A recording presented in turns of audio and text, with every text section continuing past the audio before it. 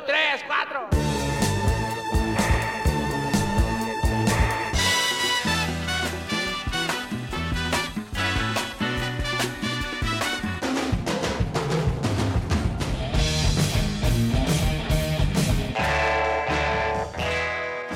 From WBEZ Chicago and PRX, this is Sound Opinions. I'm Jim DeRogatis, or whatever my name is. And I'm Greg Kot. This week, our guest is rock legend Alice Cooper. He's a pioneer of the shock rock era with his costumes, makeup, and theatrics. And while he's had a 5-decade-long career, it wasn't always easy. We had to overcome the visual thing. They all loved the show. But, a lot of the critics said, well, take the show away, and what are they? I think it made us work harder to get people to respect our playing ability. Plus, we'll review new music from Deafheaven and Chance the Rapper. That's all coming up on Sound Opinions. You're listening to Sound Opinions, and later in the show, we're going to revisit our 2015 interview with shock rock inventor and music legend Alice Cooper. But first, we've got some new music.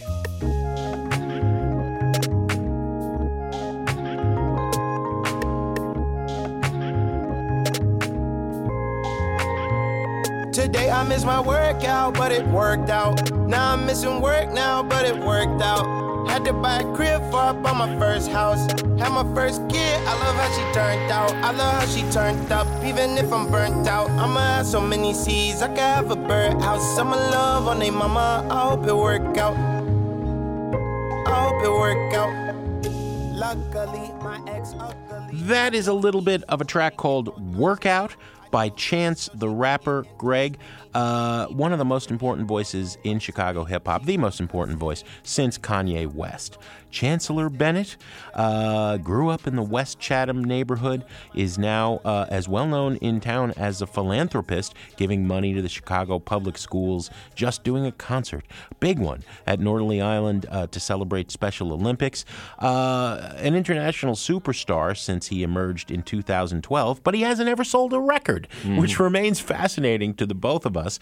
So he tells you in an interview, I have a new album coming, and then he only gives us 4 tracks. Apparently still working on the rest of the album. Yeah. We have this 4-track EP, and it's fascinating because it's him shooting from the hip about the things that are on his mind right now. Mm-hmm. He spent some time with Kanye West in Wyoming a few weeks ago when Kanye was in his infamous period of dealing with all sorts of crises and putting out very immediate-sounding music. And so Kanye, I think, was set the tone in some ways for Chance in terms of how he wanted to put out his music. This EP sounds very much of the moment, a snapshot of where Chance is now in relationship to his city, his family, and most of all, the people who have ticked him off. We have not seen this side of Chance the Rapper. He's cuddly Chance the Rapper, right? With a few exceptions in his career. No Problem was a track where he, really took on the record industry in no uncertain terms. You guys are going to try to manipulate me. Well, you better watch out. I'm not going to be manipulated. If one more label try to stop me, it's gonna be some Deafheaven niggas in your lobby. You don't want no problem with me. You don't want no problem with me. And in this track, I Might Need Security, this is No Problem times 10. Over this explicit refrain, which we cannot play for you. Well, the whole song's driven by this Jamie Foxx delivered incredibly catchy hook. We wish we could play it for you, but we can't. He's naming names here. He's calling out politicians, specifically the mayor of Chicago, Rahm Emanuel, who's basically saying it's time to resign, pal, for what you're doing about violence in this city, giving quote-unquote paid vacations to murderers. He's talking about police shootings of young African Americans in Chicago, which has become a nationwide problem, let's face it. Yeah, but it's an intense period in Chicago with these trials coming up. There's a police officer, Jason Van Dyke, who killed a young black boy, Laquan McDonald, shot him when he was down on the ground. It is a difficult summer here in Chicago, and Chance is talking about it with his usual poignancy as well as his usual humor. He also has become Citizen Kane, a media mogul. He announced in this song the news that he has purchased a website called Chicagoist, which was part of the Gothamist network. They went down as many new media enterprise journalism sites are going down. He's going to now become a publisher. But he's taking issue, Greg, with the Chicago Sun-Times. He's taking issue with a female columnist. He doesn't name her, but Mary Mitchell was my colleague at the Sun-Times for the 15 years I worked there. She's a hero to me, like Lester Bangs and Roger Ebert, all right? And she's a woman who criticized the dispute that was very public about his child support. Chance, you are a superstar now, and people will talk about you in the news. So, in Workout, he is praising black women and mothers and lauding them. Some love on their mama, I hope it work out. I hope it work out. I believe in long distance love. He is also taking shots at them elsewhere. Mayor Emanuel and Bruce Rauner, our governor, can take the hits, but I don't know if the media deserves them the way he's dishing them out. Well, that's a question that, Chance is finally speaking out on in no uncertain terms. Some of the lines in this song are will shake you up a bit. When he talks about the bad guys better stay on my good side, well, who exactly are the bad guys here? He's painting some of the members of the media in that light. When he talks about buying Chicagoist, this internet publication, to run the racists out of town is what he's saying in that particular line. I think it's kind of refreshing that he's able to show this side of himself. Not only is there vulnerability here when he's talking about his relationship with his now fiancée in 65th and Ingleside and how that relationship evolved over the last 5 years. I can spare a rib to get my baby back. I just wanna bossy where my baby at. So I don't wake up wonder where my baby at. I wonder if we make it back. I wonder can I pay it back. Talking about his relationship, to his baby. I mean, these kind of things are the vulnerable side of Chance. The other side of him is this public figure who is being scrutinized more closely than ever, and who is inserting himself into social and political causes that are going to cause controversy. So he's mixing it up here a little bit in new ways. But again, people are going to focus on I might need security. And in some ways, I keep going back to that silly GQ headline from a few years ago, how Chance the Rapper's life became perfect. And we want everybody to believe that, right? Yeah. I'm good, and I was the last time, baby.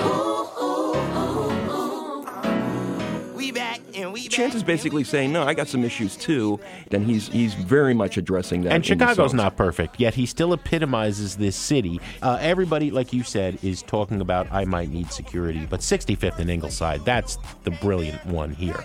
Sunny now, you can't share. New dad step in, you can't stare. You knew the power in a woman that could lead you in prayer. On 65th and Ingleside, feel like you remember every single lie. Truth is, I just really need your finger side, so I can make sure that they made the ring so tight.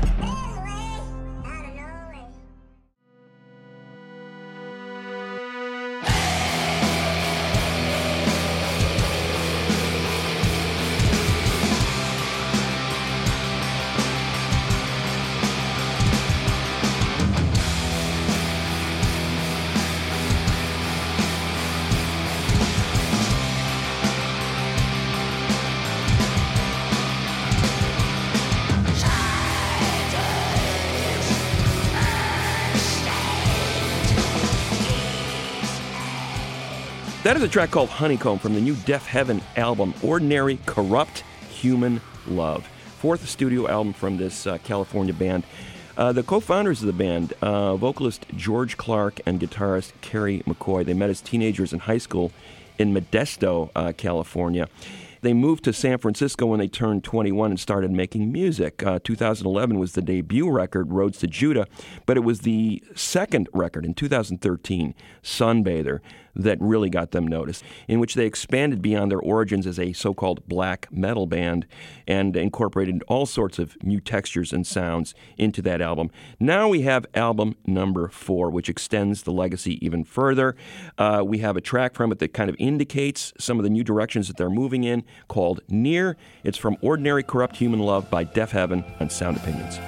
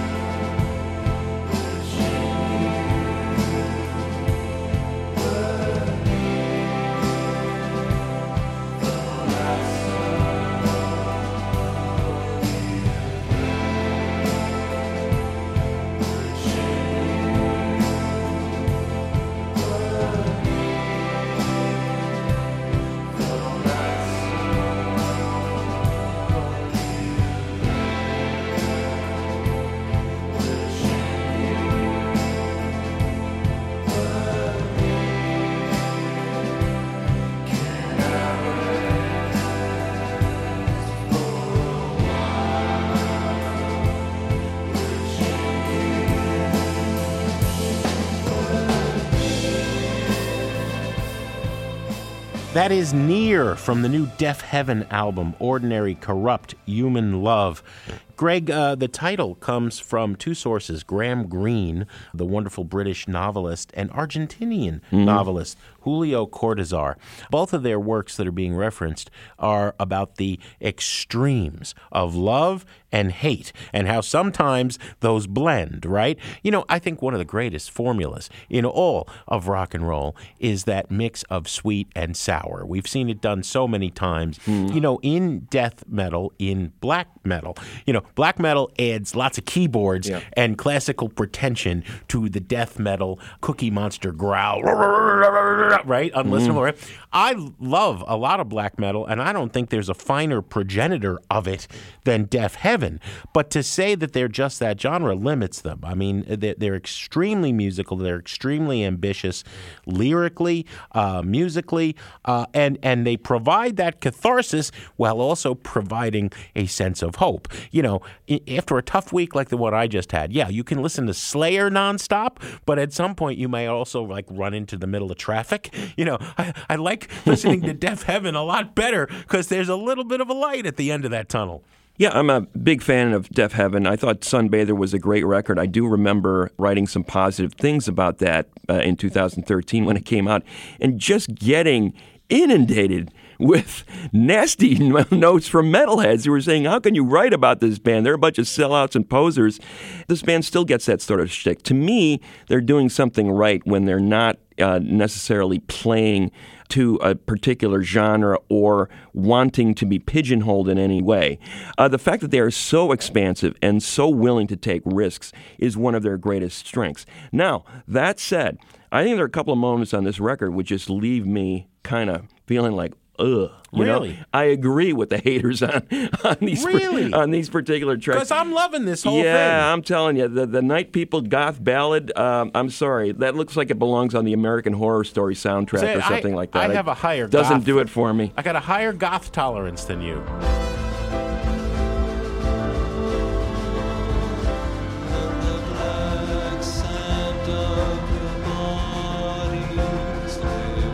And You Without End, explain that to me, Jim, because that's the Broadway song that has a guitar solo right out of a Queen or Boston album in the 70s.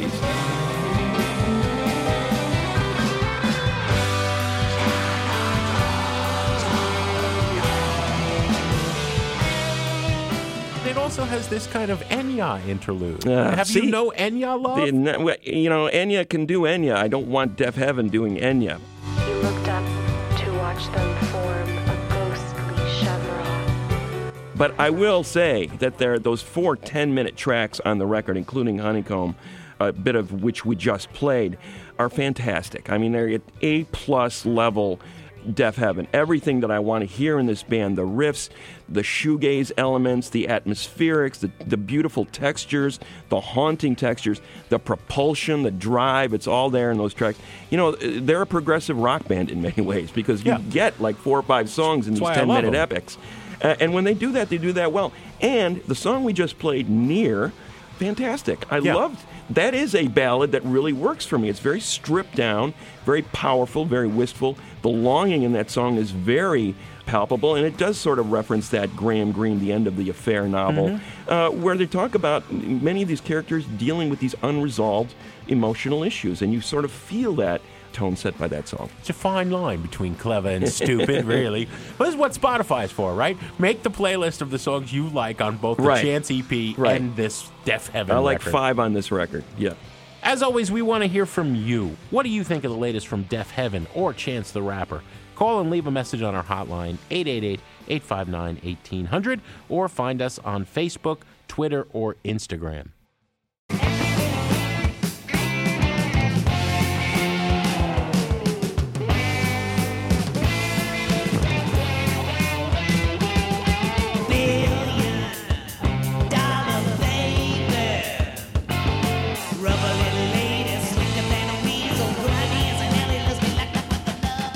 You're listening to Sound Opinions, and that's the title track from the 1973 album Billion Dollar Babies by our guest this week, Alice Cooper.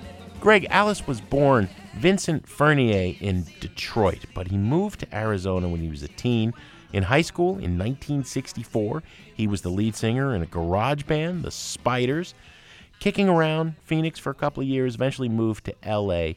The band changed its name to Alice Cooper, and Vince adopted that moniker himself. A couple of albums followed under that name. Pretty's for You, 1969, Easy Action, 1970, not making much of an impact. But in 71, everything clicked when the group started working with producer Bob Ezrin, who's been a guest on this show.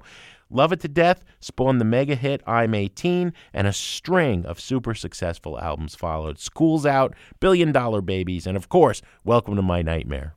Pretty soon, Alice Cooper was becoming infamous for the theatricality of his stage show. He was inventing a style that would become shock rock. And what he was doing is he was bringing on stage straitjackets, snakes, guillotines. I mean, this guy was doing it up big. Lots of blood, lots of fake violence. It was the most outrageous show in rock for quite a number of years in the early 70s. And we're very excited to talk to Alice Cooper. Alice, it's a pleasure to have you on Sound Opinions. Thank you so much. Thank you. I know that My Generation, the Who song, was a huge influence on you, Alice. I've read that in a few places. When did you first hear that song, and why did it have such an impact on you? Well, we're in high school. All of a sudden, the song comes on the radio, and it was probably the first anthem I'd ever heard. The first real anthem. People try to put us to down. Talking about my generation. Just because we get around. Talking about my generation. Things they do look awful. Cold. My generation. I hope I die before I get old. Talking about my generation. Take my generation, baby. Later on, it sparked 18 and School's Out, and I Want to Be Elected, the anthems that Alice had, because I loved the idea of speaking to a generation, and the song can go 5-6 generations apart, and it still works. Every time we do 18 on stage now, everybody in that room totally gets it. If you do School's Out, everybody goes back to their last day of school. Those were real anthems that every kid could get.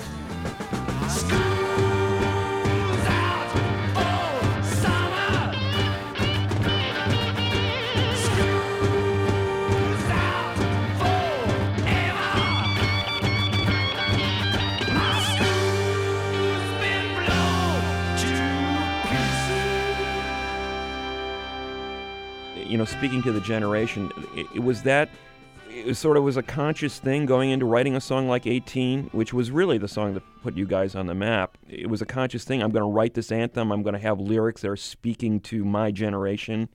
Yeah, it really was. To be honest with you, it started out, that song was basically a jam, that 3-4 chord jam. And Bob Ezrin heard it, and he said, "What is that thing you're singing? I'm edgy?"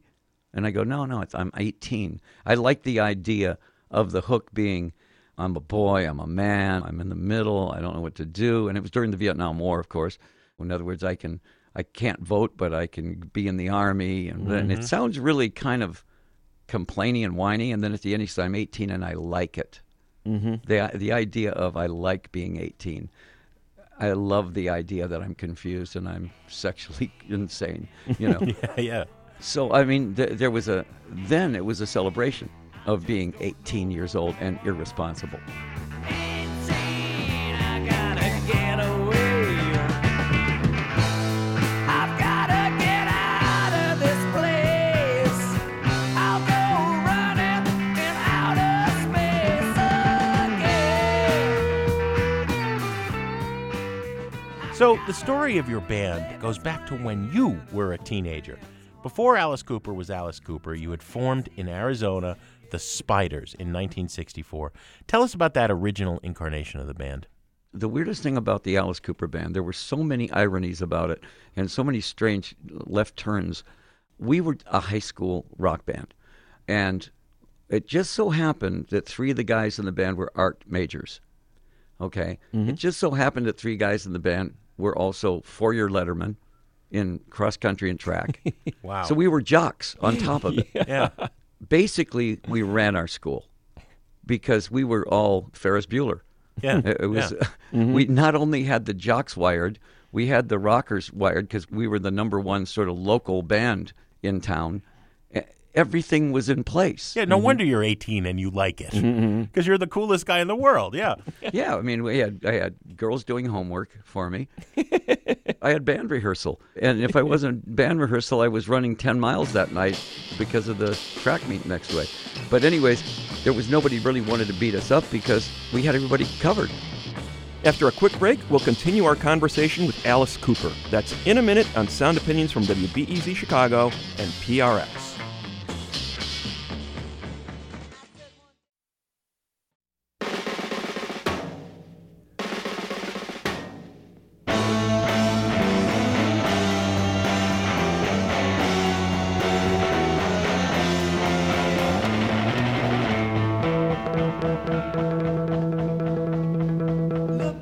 Standing with your head held high, you will be reflected. You look outstanding with your eyes in disguise, just beyond Damascus. Welcome back to Sound Opinions. I'm Jim DeRogatis. I'm here with Greg Kot, and that's a bit of the song Reflected from the debut album Pretty's For You by our guest, Alice Cooper. That's 1969. Alice, by the late 60s, your band, The Spiders, had gone through a couple of name changes. First to the Nazz, not to be confused with the Todd Rundgren Band, and finally to Alice Cooper. What was it like playing in and around Los Angeles in those early years as Alice Cooper? The strange thing was we came to L.A. like every other band out of high school and trying to get into the whiskey, trying to get into Beto Litos or any of the clubs. And who are you up against? You're up against the Doors. You're up against Buffalo Springfield. They're already established. So all the bands we're up against now are Spirit, who were the best band I think I'd ever heard live next to Paul Butterfield. And all the other bands that were just trying to make it. We finally got a gig at the Whiskey where I looked up at the Whiskey and it said Alice Cooper. And I said, and who's Led Zeppelin? And they walked in and I looked at Jimmy Page and I went, hey, he was with the Yardbirds. Yeah. And so I said, we open for you. And he says, okay, well, we'll open for you tomorrow. The next night, the night after that, we played the Cheetah Club, and I went, Alice Cooper, and who's Pink Floyd? Yeah. Sid Barrett, Pink Floyd. Right. Wow. Now, we fit in with Pink Floyd more than anybody else because we were writing these songs that were like, we had like 6 2-minute songs with 35 changes in them. Yeah, well, I've always read that your guitarist, Glenn Buxton, was usually influenced by Barrett's guitar playing. Glenn could not jam with a blues player, but you give him an Echoplex and Sid Barrett, and they would sit there for hours playing back and forth Echoplex stuff. Yeah. Now, the strange thing was we were very influenced by mostly the Yardbirds. That was like our influence. But then when we started writing our own songs, we took them in so many different directions. You'd hear a little bit of I Spy. You'd hear a little bit of Man from U.N.C.L.E. theme. You'd hear a little bit of this going on because we grew up with that stuff. We used to do the Patty Duke theme, you know. Yeah. Meet Kathy, who lives most everywhere, from Zanzibar to Berkeley Square. But Patty's only seen the sights a girl can see from Brooklyn Heights. What a crazy pair! Thought their cousins. Frank listened to like 7 of the songs, and he looked at me and he goes, I don't get it. And I went, well, is that good? And he goes, oh, yeah, it's great. So He this says, is the fact that I don't get it is really important. Yeah. So you're Yeah. talking about Zappa. You were blowing Zappa's mind. Yeah. Well, yeah, because he said, first of all, he says, your songs don't go anywhere. He says they don't go back to the verse. They don't go back to the chorus. They go to someplace else and then just stop. And I said, yeah. And he says, well, okay. He says, now, where are you guys from? He said, are you from like New York or, you know, I said, we're from Phoenix. He goes, now I really don't get it. He said, why would a cowboy town come up with guys that are playing stuff that's even making me go, what? Yeah, well, you know, Zappa, the great musical scholar, is studying Edgar Varese to get to the same place you're getting to, just out of sheer dumb, like we don't know better.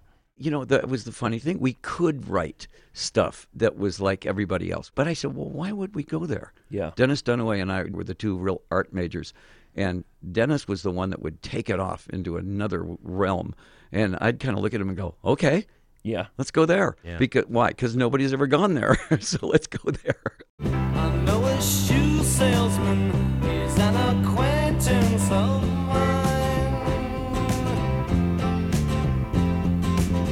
One day he showed me some marks on his arms in a line. I think, Alice, when people discovered you, they would go back to those first two albums, and their minds would be blown, much like Frank Zappa's. Like, what is this? This relates not at all to the band I'm hearing in the midst of your multi-million selling heyday in the early 70s. Well, to be honest with you, that's all Bob Ezrin. What happened was the first two albums, Pretty's for You and Easy Action, those albums were written when we were the Spiders and the Nas. And so I kind of look at those albums as being Spiders and Nas albums. Mm-hmm. When Bob Ezrin came in, and suddenly he took all of those little ditty parts that were really clever little parts and said, okay, we're going to get rid of 85% of this, but this 15% is really good. He spent most of his time in the studio going, dumb it down. Yeah. And then when we heard it on the radio, we went, oh, yeah. Yeah. You couldn't get away from it. It was so simple. Well, we had Ezrin on the show, and he's a great talker and a great storyteller. Oh, he's got so many stories, yeah. But you're self-effacing almost to a flaw.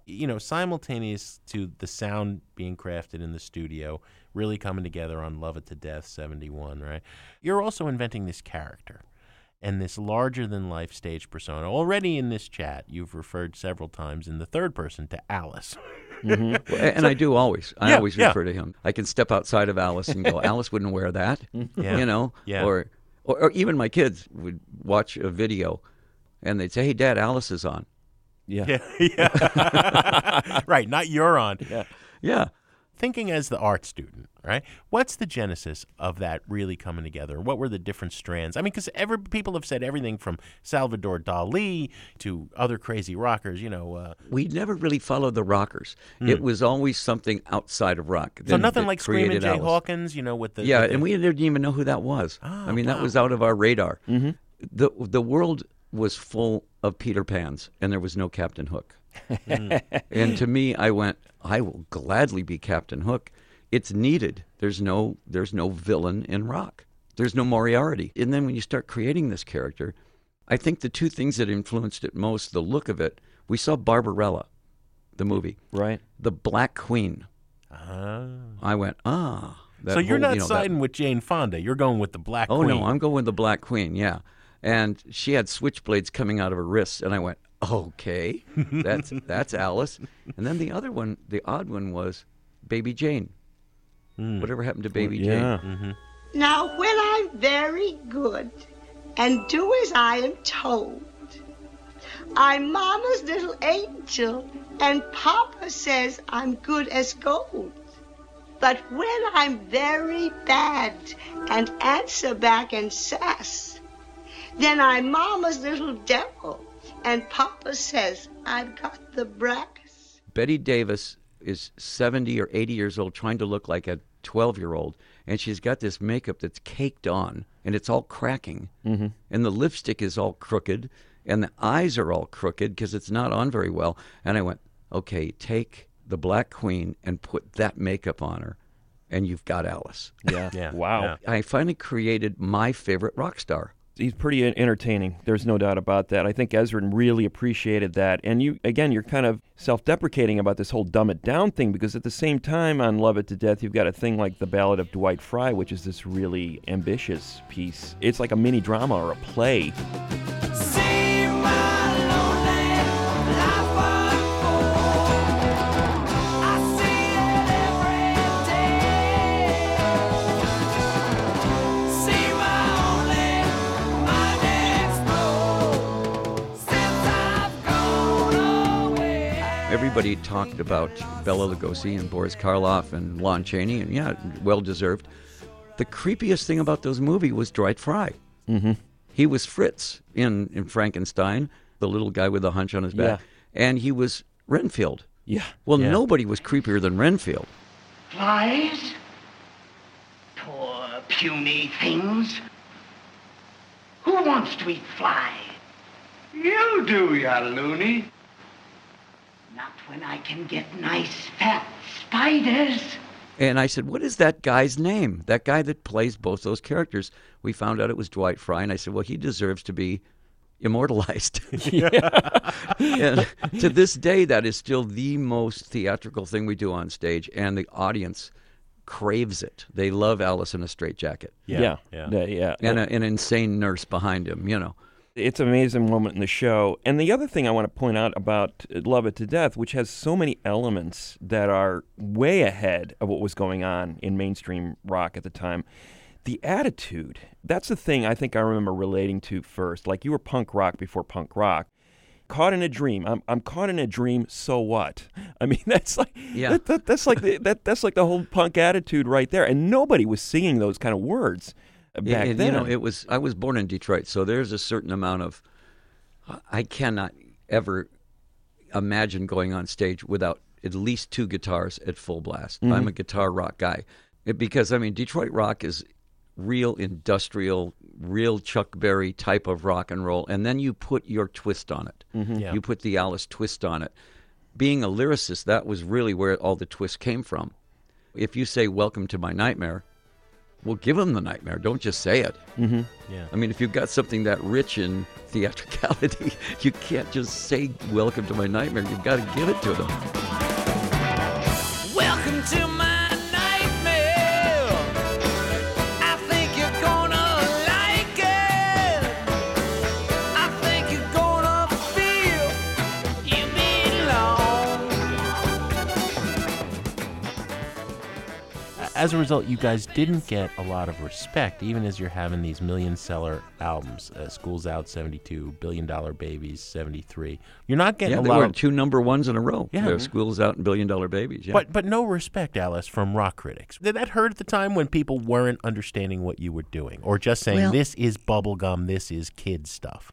To us, it just made us madder and made us more irritable and made us work harder. I think other bands would rehearse 2 hours a day. We rehearsed 9 hours a day. And 8 hours was on the music and 1 was on the theatrics. Yeah. So I think it made us work harder to get people to respect our playing ability. We had to overcome the visual thing. They all loved the show, but you know, a lot of the critics said, well, take the show away, and what are they? There's that famous quote from Dylan in the mid-'70s, Alice Cooper is underrated as a songwriter. Mm-hmm. And that was one thing that just absolutely, then we started getting respect. Because when Dylan spoke and said Alice is a great lyric writer, all of a sudden we got respect. What'd you threaten him with, or how much did you pay him? Yeah, I've never met Dylan. Wow. And it was one of those things where, like, I didn't even know he knew we existed. All of a sudden, these guys are listening to your albums, and McCartney heard our albums. He says, I snuck into the Nightmare Show in 1975. He says, and it was great. I never saw anything like that. When you get those people talking about you, then suddenly everybody has to listen to you. Yeah, I think Dylan especially talking about you as a great songwriter because you were saying things that no one else was saying or was allowed to say or felt cowed to say. I mean, well, we just didn't care. We just said what we were going to say. And if it was clever, that was the important thing, to be clever. Mm-hmm. I really did not want to be a blunt instrument. I wanted it to be in your face, but when you thought about it the second time, you went, oh, that's clever. I love the dead before they're cool. The bluing flesh for me to hold. Cadaver eyes upon me see nothing. But, you know, you think about a song like I Love the Dead, you know, I mean, necrophilia, Alice. I mean, my God. Is there anything funnier than necrophilia? Come on. And even Ann Landers, she went off on this necrophilia. How dare you, and this and this. And I wrote her a letter back saying, if necrophilia takes off as some sort of fad, I said, I will take responsibility. Other than that, get a sense of humor. Yeah. Right. I said, nobody's serious about necrophilia, okay? It really is extraordinary how dense the press was when dealing with you. I've always wanted to ask you about Bob Greene. Starts out at the Chicago Sun-Times, moves to the Chicago Tribune. Greg and I, as Chicago journalists, of course, you deal with Bob Greene, right? So he goes on tour with you in 1973 and writes a book, $1 Billion Baby. And I had sort of respected some of Greene's. I mean, when he would go meet a beach boy or something, it was kind of okay, right? But he did not understand Alice Cooper at all, did he, in that book? When we realized he was gullible, that's when we went off. You know, we would walk into the room and say, okay, Neil, this time you're going to be angry and you're going to throw the ashtray against the wall. Yeah. And and as soon as he would leave, we'd just laugh because we never fought.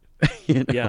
But he's writing a book on us. We got to make this really look like it's very intense and dramatic and everything.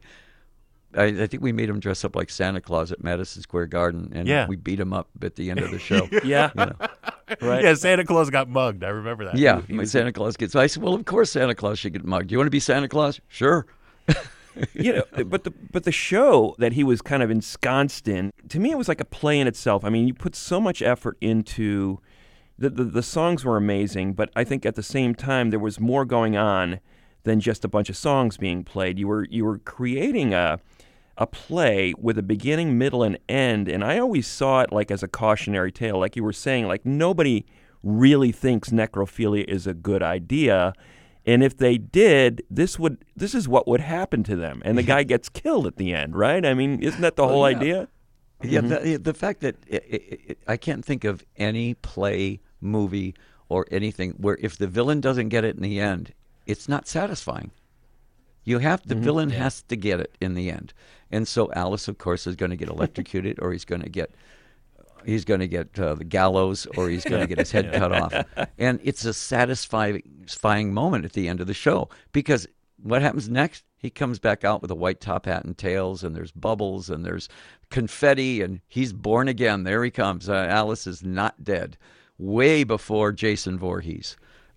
When the guillotine falls, right, you know, at the end of the show, then you're able then to put it all in the road case and go play some golf or go have a nice dinner, and you don't have to be Alice 24/7. Not always. When I was drinking, and when I first started out, you have to remember, I went through this. Who were my big brothers? Jim Morrison, Jimi Hendrix. These were the guys I hanging out. I was the little brother. Yeah. And I'm watching these guys and going, 27 years old, they're dead. You know, and they lived their image. They tried to live their image, you know. And I thought, well, my image is even more pronounced than theirs.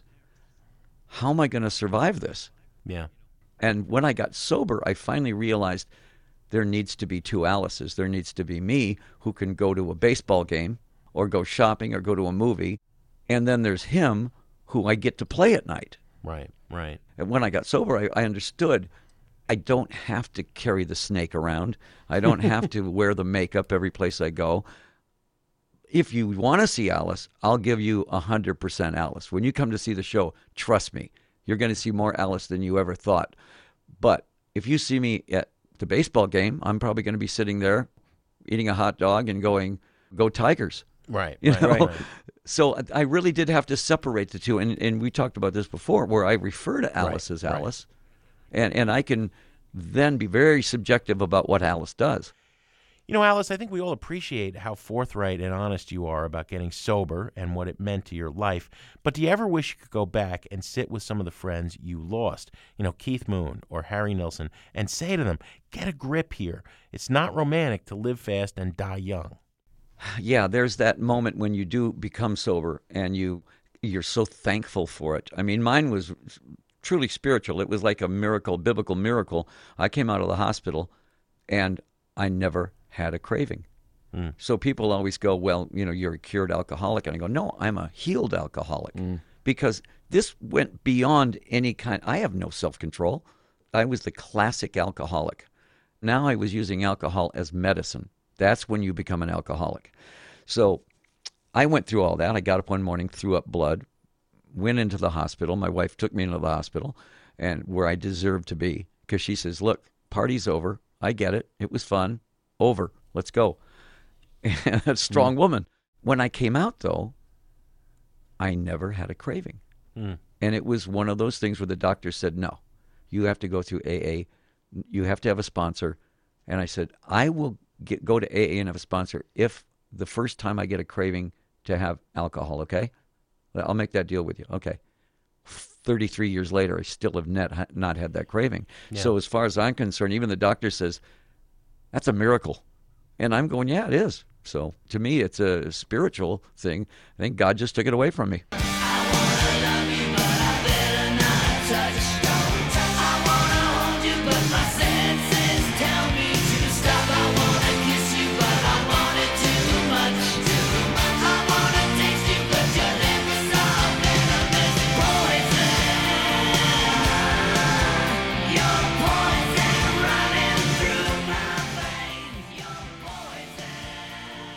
We've been talking to Alice Cooper. Alice, it's been a real pleasure having you on the show. Thanks for coming on. Hey, thank you, guys. It's good. You guys know your music. Well, someday we're going to have to grow up and get a real job. But basically, mentally, we're still 18 and we like it. Yeah. Please don't. Don't get a job, okay? That wraps up our 2015 interview with the great Alice Cooper. And now we want to hear from you. Do you have a story or memory about listening to Cooper's music? What do you think qualifies as shock rock today? Call us and leave a message at 888-859-1800. Coming up, we are both heading to the desert island to share two songs we can't live without. They're interconnected, Greg. I'm going to pay tribute to a fantastic artist who recently left us, who very much influenced the artists that you're going to play. That's in a minute on Sound Opinions from WBEZ Chicago and PRX.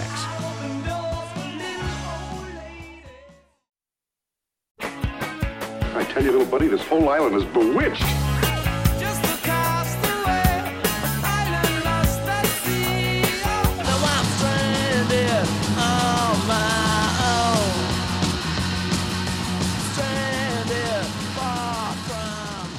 Welcome back to Sound Opinions. I'm Greg Kot with Jim DeRogatis, and as often as possible on this show, we like to take a trip to the desert island and play a track we cannot live without. Jim, it's a 2-for-1 this week. You and I are both going to have Desert Island jukebox picks. We'll be a little less lonely on the desert island. That's right. What do you got for us?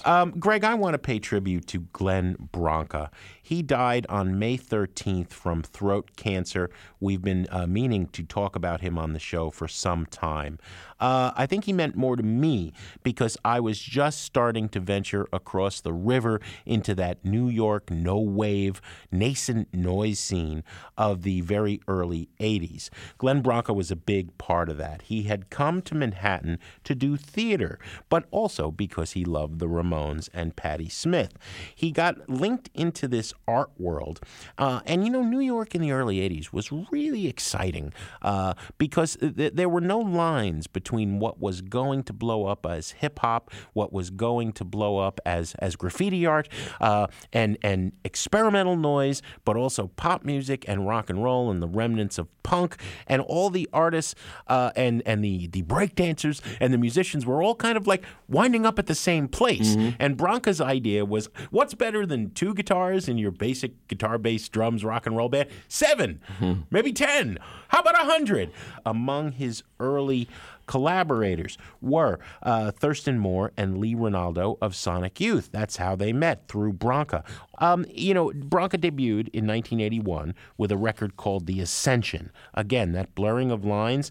And the pieces there indicate where he's going. That mix of super sophisticated Lamont Young avant classical composition, multi-harmonics and dissonance, combined with a lot of feedback and just noise. How much of it was planned and how much of it was just 7 guitars together sound awfully noisy? I was never able to tell, but I'll tell you this. Standing and watching them at the Kitchen, or CBGB, the Glenn Branca Ensemble, was like top of your head sheared off, brains spilling out on the floor. I want to play a track from that first album, Ascension, which is really where it begins. And Branca kept going. In 2016, after the death of David Bowie, he did a phenomenal tribute piece called The Light, right? He never stopped until his death at age 69. This is where he began. Lesson number 2 by Glenn Branca on Sound Opinions.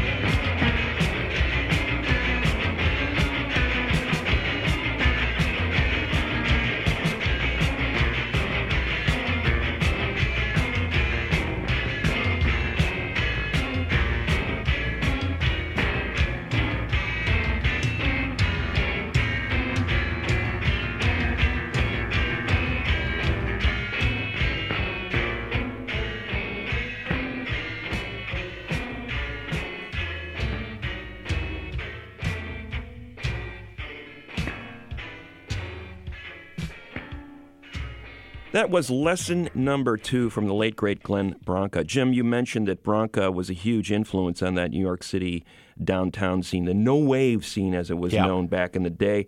Thurston Moore, Lee Ronaldo of Sonic Youth, also Paige Hamilton, future member of Helmet, Michael Jarrah of Swans. Klein, I mean, these were hugely influential artists. And you get those guys in a room, and you basically have the New York downtown rock scene, amazing what he did. Sonic Youth, as you mentioned, were sort of children of the Glenn Branca revolution. And it's the only way to describe it, because nobody else was doing music like that at that time. Thurston Moore and Lee Ronaldo in particular, the way they approach their guitars is not so much as an instrument based in blues chords or anything traditional. They were basically sound machines, and we can do anything we want with these 6 strings. We can attack them with screwdrivers or drumsticks and make these tones. And, the thing that Branca, I think, really showed me, because I did get to see one of his guitar symphonies in action in New York in the 80s, was that when you would meld one guitar with another, you would get a third tone. Imagine what you get when you had, 18 guitars playing or whatever, And Sonic Youth sort of took that into the guitar rock context.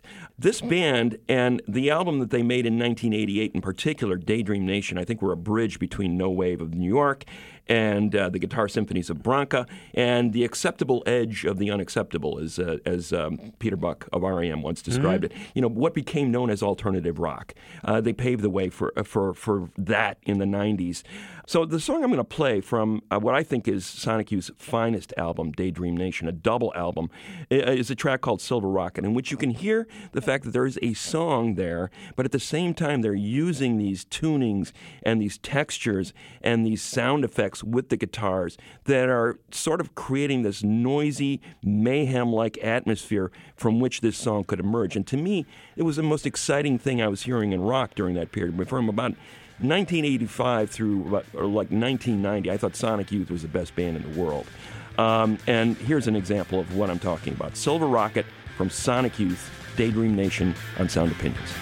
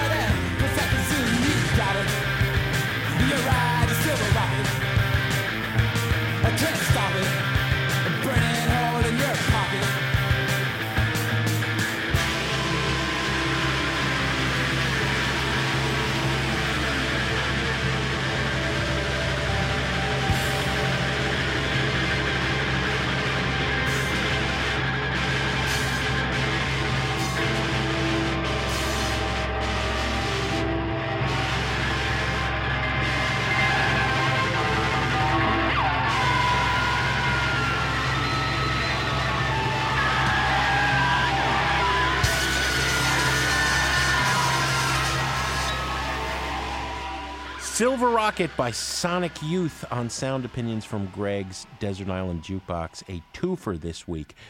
Greg, what do we have on the show next week? Next week, Jim, we are drifting out to sea. We're going to play our favorite songs about the ocean. This is the tale of Captain Jack Sparrow, pirate so brave on the 7 seas. What? Perfect for midsummer, Greg. Sound Opinions is produced, as always, by Brendan Banaszak, Alex Claiborne, Ayana Contreras, Andrew Gill, and our intern, Hannah Edgar. You know my name. Look up in the mud. You know my name. Look up in the mud. On Sound Opinions, everyone's a critic. So give us a call on our hotline, 888-859-1800. You know my name. New messages. Hey, Greg and Jim, this is Kurt in Jacksonville, Florida. Your Desert Island Jukebox pick this week absolutely, literally brought tears to my eyes.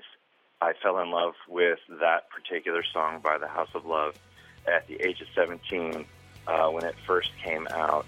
I was elated, overjoyed, and felt that I absolutely had to call for the first time ever to your show. I don't know why I love you. Your face is a hammer in my head. I remember every word you said. I just don't know why I love you. I just hope that there are dozens or hundreds or maybe even thousands of people who listen to your show who fell in love with that song just like I did almost 30 years ago. Thanks.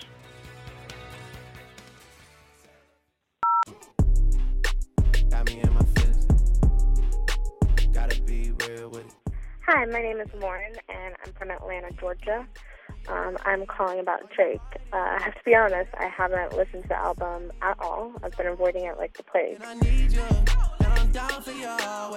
of the reason is because of how long it is, so I don't really know why he did that. Maybe it's just for shock value.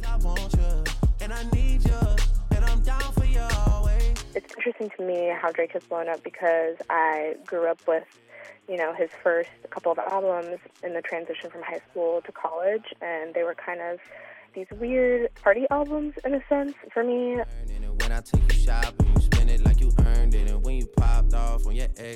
But also not at all, because they are very emo when you get straight down to it. How vulnerable he is, and everybody's going through heartbreak because, they're either breaking up with their boyfriend because they're going to different colleges or something like that. Do you love me? Are you riding? Say you never ever leave from beside me.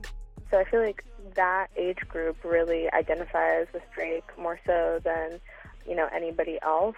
So I think that's why I have such a disconnect from him now that I am like a grown adult. I think it would be really interesting to see an age breakdown of those streams, since the streams are so ridiculously high. Thanks. Bye-bye. Hey guys, this is Jason from Waukesha, Wisconsin. I'm calling about Buried Treasure and the new solo album from Supergrass frontman Gaz Coombs. It's called World's Strongest Man, and it's a sonically dense Britpop album, but it's also nuanced and sometimes psychedelic, and it's full of hooks. I'm a little mashed up. I'm the world's strongest man. Call me when the fire starts. Don't call me if it gets too hot. There's a lot of good tracks on this album, and being solo and away from his former bandmates doesn't detract from the quality of the songwriting, and that's why I'm recommending it for some summer buried treasure. Thanks, guys.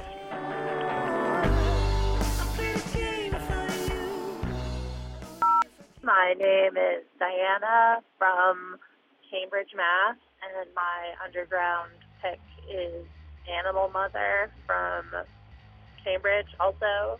They have a song called I Remember that is a bouncy punk rock anthem.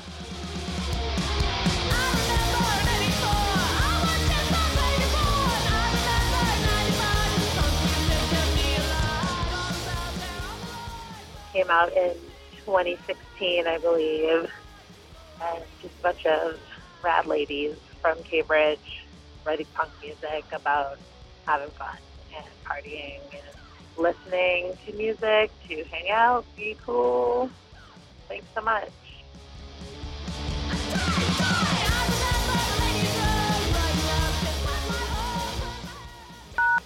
No more messages. To share your opinions on Sound Opinions, call 888-859-1800. We'll be back next week on Sound Opinions from WBEZ Chicago and distributed by PRX.